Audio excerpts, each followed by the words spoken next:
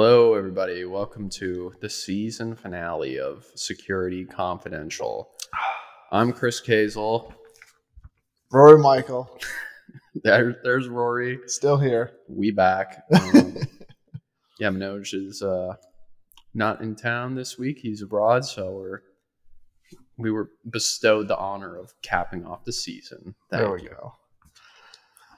So for today's episode, Chris and I and Emily have, over the past week, been kind of gathering some stories from around the cybersphere, if you will.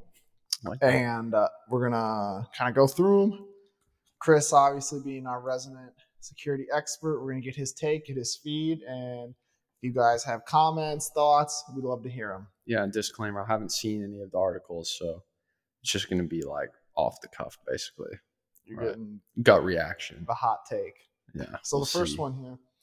New Apple zero-day exploited to target Egyptian ex-MP, a member of parliament, with predator spyware. The three zero-day flaws addressed by Apple on September 21st, 2023, were leveraged as part of an iPhone exploit chain in an attempt to deliver a spyware strand called Predator, specifically targeting former Egyptian member of parliament, I'm going to butcher this name, Ahmed El-Tantwe. Okay. I don't know. Sorry. The mercenary surveillance tool is said to have been delivered via links sent on SMS and WhatsApp. More from this. Although great strides have been made in recent years to encrypt the web, users can still occasionally visit websites without HTTPS, as we know. Users who are at risk of spyware threats because of who they are or what they do are recommended to keep their devices up to date and enable lockdown mode on iPhones, iPads, and Macs. What do you think? This one I did see a little bit in the news. It was the Egyptian government, though, that did it, wasn't it?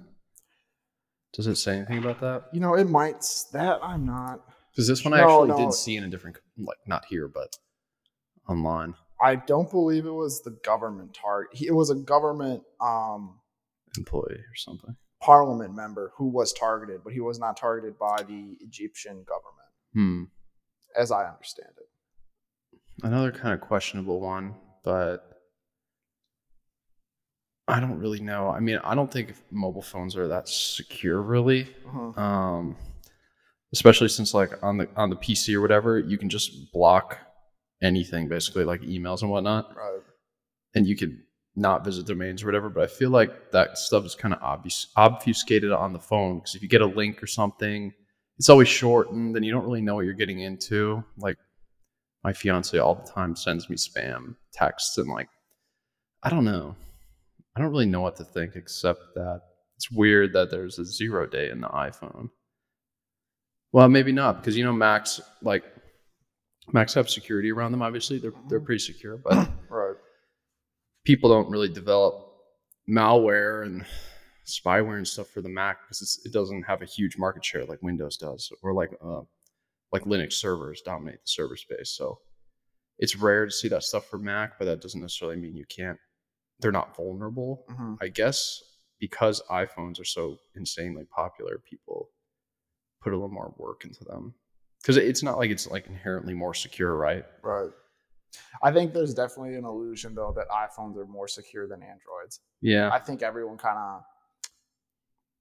the lay person, I feel, has that sentiment. Yeah, there is a bit of credibility to it, I think, though, because remember what happened like 2-3 years ago when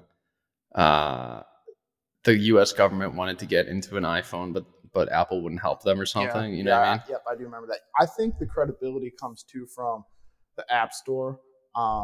As I understand it, Apple getting your app on the Apple on iTunes or the App Store, I guess, there's a lot more scrutiny behind it than Google Play or the Android store. That's true. It is. Yeah. Right. So that's I think true. Maybe as a user, you're built to trust an iPhone security more, just off the bat than, I don't know, an Android. Yeah, I'd want to look at this one a little bit more. But yeah, I think there's a lot there for sure, and a lot to take away from this in the future. Yeah. The modern Apple operating systems are built on a really secure OS called OpenBSD, though. I don't really know iPhones that well, truthfully. I have one, but I've never had one before, so I've never really looked at it. Hard to say. Still weird though that a Parliament member, because when I was looking at it online, it said that somebody had put some kind of like man in the middle thing on a cell tower. Yeah. And that like the Egyptian government controlled it. So we should have Jamie pull that up, but freaking it was like the way I read it when I read the article was that the government was trying to nail this guy, the MP or the Parliament member. So it was like an inside job kind of thing. Okay. But I don't really recall. Maybe we post a link or something. We'll have to link that one and then reread it for ourselves as well as you guys can take a look at it. Yeah, I'm going to look it up after. Tell us what you think. All right, next one. So the title or the headline from this is, "We believe PDD is a dying fraudulent company and its shopping app, I'm going to call it Temu, is cleverly hidden spyware that poses an urgent security threat to U.S. national interest." Okay, so the Temu app software has the full array of characteristics of the most aggressive forms of malware spyware. So this was all done by Grizzly Reports, and from them, we have engaged numerous independent data security experts to decompile and analyze Temu's code, integrated with experts of our own staff and analysts who have written independently in the public domain. Contributing to the danger of the mass data exfiltration is the fast uptake rate of Temu's app. Over 100 million app downloads in the last 9 months, all in US and Europe. Key point here is that Temu is not offered in China. So Temu, and then their parent company is estimated to be losing $30 per order. Its ad spending and shopping costs 1 to 2 weeks from China expedited to the US are astronomical. So kind of really the thought process around here is that, how are they still profitable? Despite being a company with a market cap of approximately 135 billion, PDD has not had a real CFO since 2018. The key financial positions are a revolving door. There seems to be no accountability. As I said, full report on Grizzly Reports, very detailed and worth a read. I think the key that they're trying to convey here is that this company makes its money from selling user data, not from, the front, if you will, of their business. Yeah, sounds like it. Do you use Twitter at all? Yeah, for research, as you know. Right. Research. I've been using it for forever, and I only see those Temu ads. I know what you're talking about. I've only started seeing them like a few months ago, but I see them everywhere now. Yeah. So I can only imagine they make money, because it's like, those commercials where, have you seen these ads on Twitter? I see them all the time, and they're like those old commercials on TV where it's like 10 cents for a Apple Mac or something. You know what I mean? But it's actually like a bidding site or whatever. But it's like a discount kind of junk. I don't know how to even describe it. I've never clicked on them, but I've seen these a lot lately. And that's the only thing I can imagine is it steals data. Yeah. Because it doesn't look like one of those bidding sites. Like there was a bee related one that I used to see on TV a lot where you like buy tokens to bid. So the end price ends up being like 10 cents, but you've spent money on tokens, that kind of thing. Yeah. Unless they do something like that, they're probably just stealing your data, especially if there's a huge upload rate. Yeah.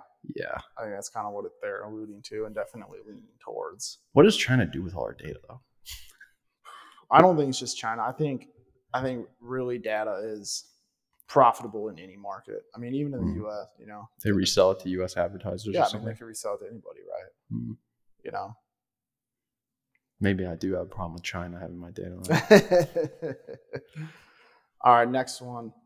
Cisco to buy Splunk for $28 billion. This one I did get from Twitter. And kind of the thought around here, what I really liked about what this guy had to say is that basically something isn't right here. I'm going to give you some facts. Cisco to buy Splunk for $28 billion. In 2019, the company's valuation was $35 billion. With no slowdown in sight, last year their revenue was $3 billion. So, if we know anything historically about business, when you're selling a company, your valuation is anywhere 7 to 12 times, 12 would be aggressive, of your, annual revenue. Mm-hmm. I mean, that blows that $28 billion number right out of the park as far as what you would sell for. This author, he's kind of questioning the sale here. Now Cisco comes and offers them $28 billion and they take it. His words, my guess is the original leadership of the company has changed. The ethos changed. The drive, the passion, the excitement ran out among leadership. What are your thoughts around that? I think it's weird. I mean, the business stuff, I don't really have too much to comment on, but I do kind of feel like when I worked at an ISP first when I started doing this. You saw a lot of Cisco equipment. Now I don't really see too much Cisco stuff. I mean, I see some like access points that I know our clients have, but Cisco is not really as prevalent as it was before. And the only thing that this reminds me of is a couple other companies keep acquiring tons of random things like Kaseya. I've been seeing these like ConnectWise. They're acquiring all these random companies, and what I don't like about when that happens is it's a giant megacorp, right?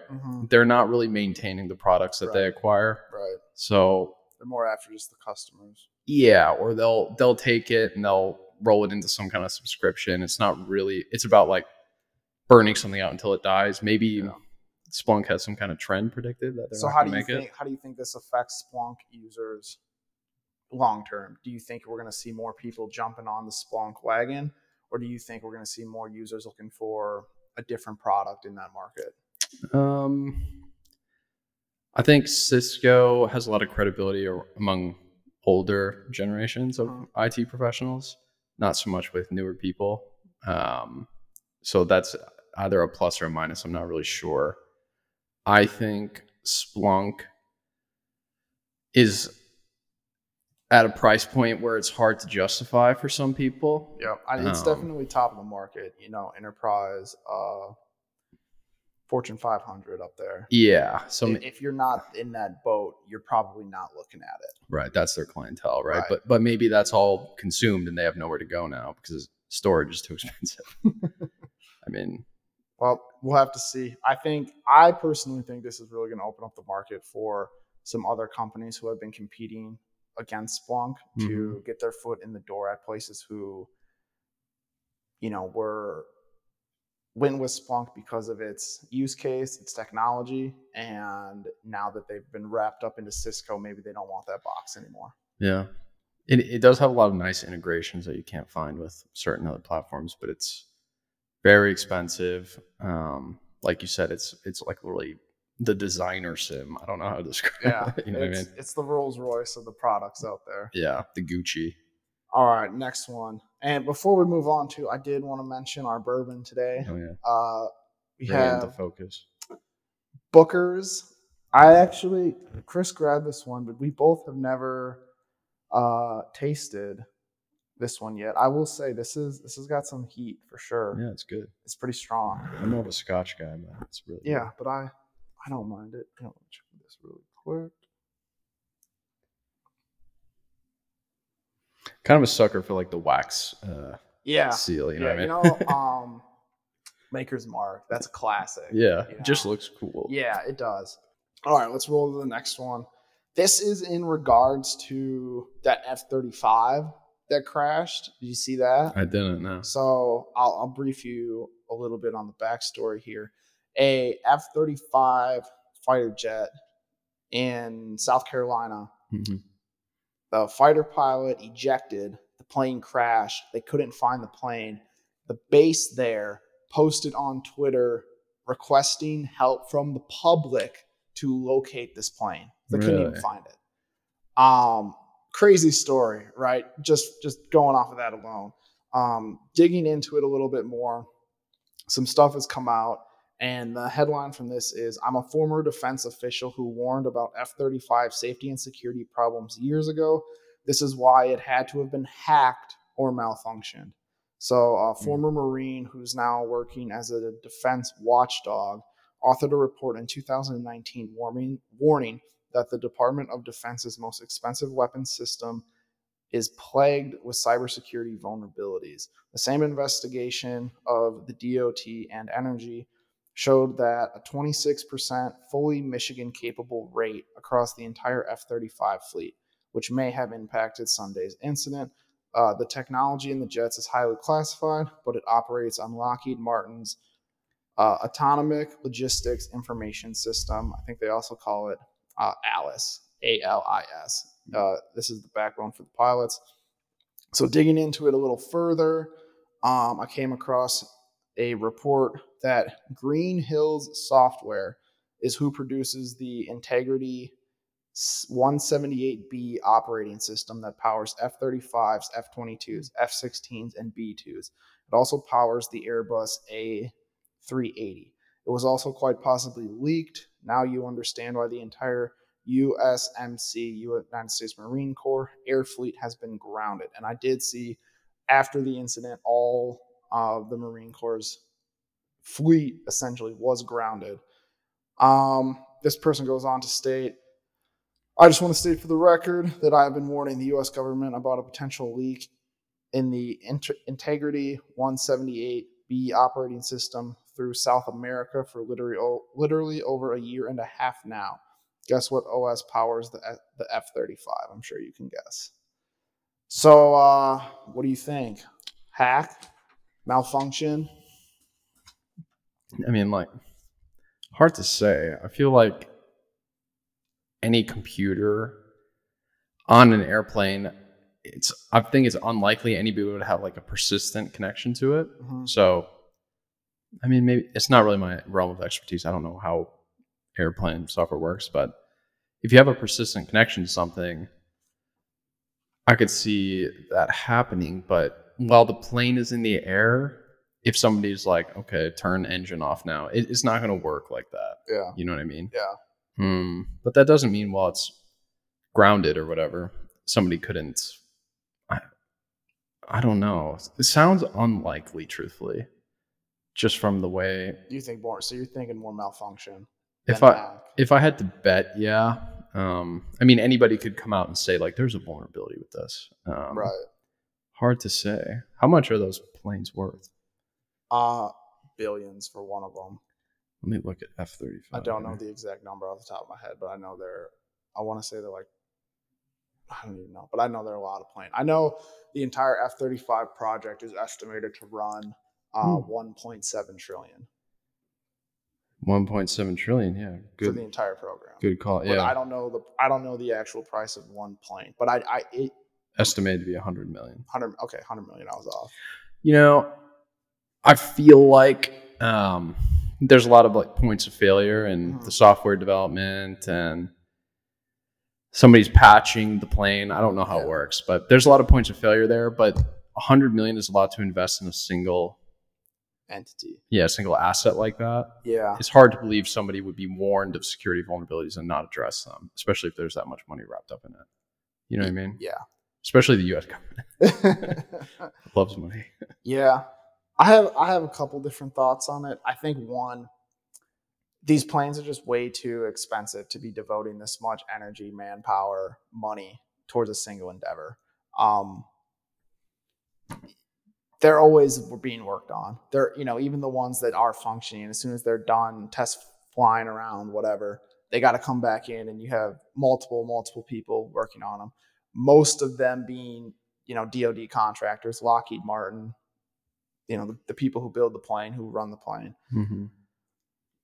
I don't know. Are they really worth $100 million a plane? I don't know. That's tough to say. That's for the you price. to decide. Yeah, that's the price they're selling them for. But if you can't even find it when it crashes, we're basically back to World War II days. That is weird. Tracking down a plane. What happened to the pilot? They were alive. So what I read was that the plane malfunctioned or suffered a malfunction. He ejected, and then the plane crashed. But something I did note was that before he ejected, they said he either put the plane on autopilot or the plane was on autopilot. So that was the big thing as to the search. Initial estimates were that plane could have flown for 3+ hours based on its fuel in whatever direction it was going. Like if he was just steady with the horizon, it could have just kept going. If when he ejected, because he had the plane on autopilot, theoretically with the fuel it had, it could have kept flying for 3 hours in whatever direction it was going. That's interesting, but I feel like you wouldn't eject unless you were headed downward. You know what I mean? Yeah, I don't know.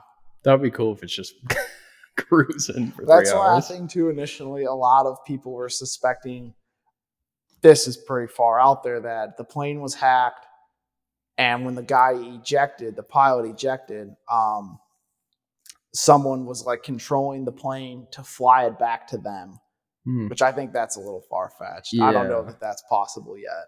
I mean, that would take a lot of work.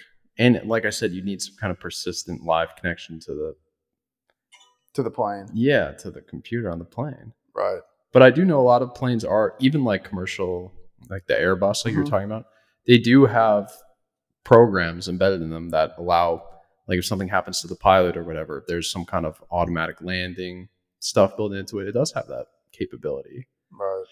I just feel like it's unlikely. If I had to guess, I think somebody was just being stupid. Yeah. Well, we'll have to see. If another plane goes missing, gets hacked, yeah, we're on to something. If it's a problem, multiple F-35s, then yeah. Right. All right, next one here. Now we're getting to the MGM. So hackers who breached casino, and I'm sure everyone watching this has heard about this because this has been the biggest story as far as cybersecurity goes, I think, this month. Hackers who breached casino giants MGM Caesars also hit 3 other firms, Okta says. I did want to note it was deduced that social engineering of the IT help desk is what led to the breach.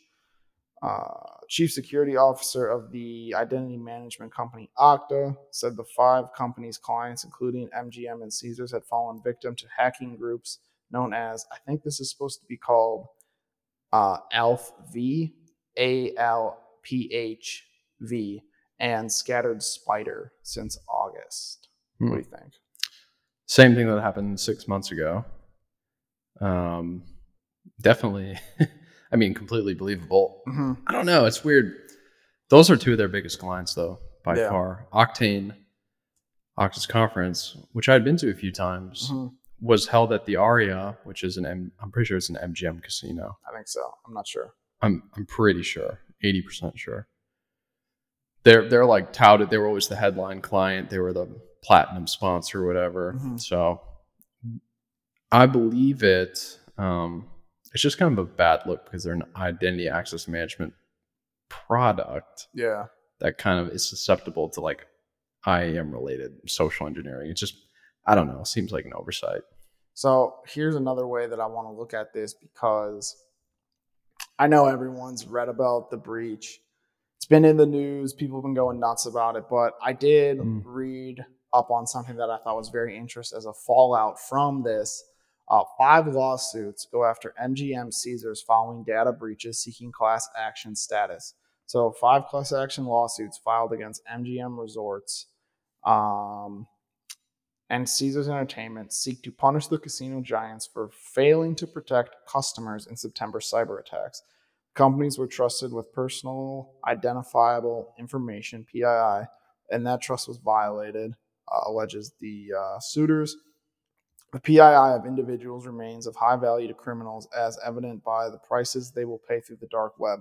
Numerous sources cited dark web prices for stolen identity credentials. PII can be sold at a price range from $40 to $200 per. Criminals can also purchase access to the entire company data breach for $900 to $4,500. I think when you look at it from that perspective, ransomware as a service, all these different, criminal activities, if you're getting 20, let's say $40 to $200 per client, if you will, or $900 to $4,500 per for the entire stack, other organizations want to buy this from you. On top of that, you're getting the ransom paid to you by the victim. It's a pretty profitable industry. Yeah. I mean, it's I guess that data, like if you have a list of all of the, I don't know, Caesar's Palace's clients, right? Mm-hmm. How much they spend, that kind of stuff. How much is it to pay for a single record? It's like $40. $40 to $200 is what this claims. So if you get like 100 people, their info, how much they spend, you could. I feel like the only thing somebody could use that data for is literally blackmailing the actual gamblers at the casino. Like, how we're going to tell your wife and your business or something like that. And yeah, but I think you could resell that. You know, if you can buy that information from an illegal source like these hackers, you know, you have that information now. You can resell it. I bet 9 out of 10 people you go to with that, they're not going to ask where you got it from. You know, because people's information, that's the most profitable currency, commodity, whatever you want to call it. I bet you could resell it. I absolutely think you can resell it. I think that's what fuels this type of behavior, is that there's a mass demand for information, you know. Because for one thing, most like normal people won't know how to even access dark web, right? Right. But so if you resell it to normal people, if you know your manager is on that list or whatever, and he's spending a ton of money at the casino and you're below him, that you would pay for that information potentially if you're somebody who wants to. Yeah, there's so many different waves. ways that you could use. You know, you can leverage stolen information, right? Yeah, I guess I'm thinking a bit from a negative kind of standpoint, but yeah, people would pay it for sure. I also think, you know, and this is something we talk about here at Dark Rhino all the time, obviously, but the fallout from a breach can sometimes be worse than the actual breach, i.e., these lawsuits, you know, going after Caesars, and they have insurance, right? So whatever this suit settles for is going to be paid out by insurance. But an organization that doesn't have insurance, that their insurance doesn't cover this, you know, that's a whole nother caveat to a cybersecurity breach that you probably haven't even thought about. So I wouldn't want casino owners to be upset with me. Like whatever executive's getting yelled at on the phone or whatever. Casino owners are not who you want to be in a bad spot with, right? Right. Have you seen the movie with Robert? Oh, yeah. Which one? Casino? Robert De Niro and Joe Pesci? It's classic. Those guys you don't really want to mess with. Yeah. I know. That's a great one. And it's literally an oversight on Okta's.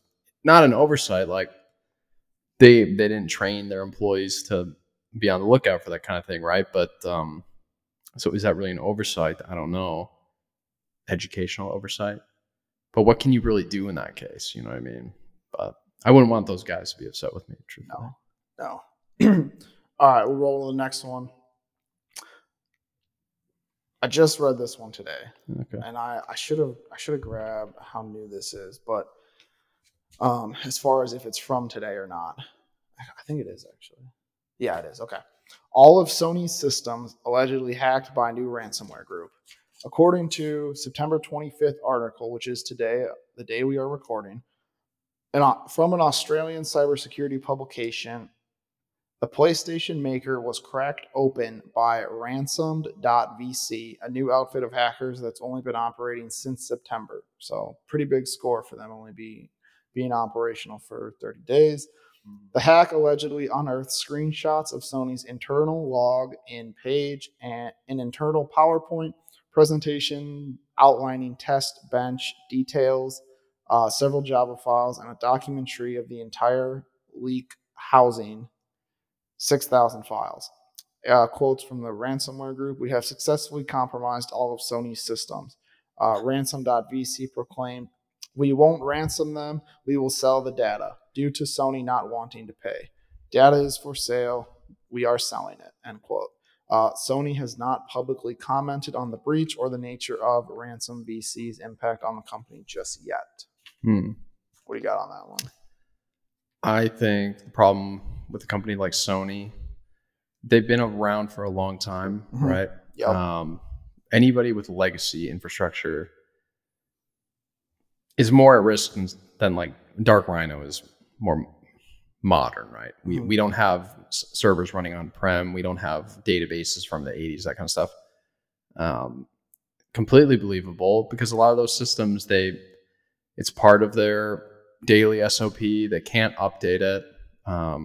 It would cause damage to the company if they do update it. So unfortunately, companies like that don't really have a defense against this kind of stuff, especially if somebody gets access to something they shouldn't have. I mean, I believe it. I don't know what you're necessarily going to do with Sony's internal files. I guess you have access to like payment card information from the PS4. I don't really know. Yeah, I'm not sure. So they like, do they have all my Fortnite transactions? You know what I mean? Apparently they have enough to where they're trying to sell it off. Because I guess what does it really matter if like a list of Sony employees is released? I mean, it's a violation of your privacy, but how does somebody make money off that? They claim to, say that they have information that is sellable. Someone wants it, customer information, whether that's employee information. I don't know. Yeah. I guess we'll have to wait till more comes out on it, but I feel like only people with like malicious intent would buy that kind of data, and that's the only thing that worries me about that sort of thing. Yeah. You know what I mean? Mm-hmm. Like, your neighbor works for Sony. Let me get his info, and he always he never mows his lawn, that kind of thing. Yeah, I think you go both ways too. I mean, if you look at just from the Sony store or whatever, you're gonna have addresses. If they did get a hold of that information, credit card information, addresses, phone numbers, names, that's all you need as far as selling people's information. Yeah, that's true. So, are they on the PS5 now? Who? Sony? Yeah. They're on the PS5. Yeah, that's been out, oh gosh, a couple of years now. Okay. I haven't had one since the PS3, but yeah, I actually am a PS5 player, so hopefully they didn't get my information. Do you have a lot of Fortnite skins? No, I don't play Fortnite. I've never played it, but no, I don't play it that often, honestly. I should probably. Well, I'm not going to sell it because I waited so long to get it, but right. I don't use it as much as I thought I would. But that kind of goes with everything I ever buy. Was that the last story, Roy? That was the last one, yeah.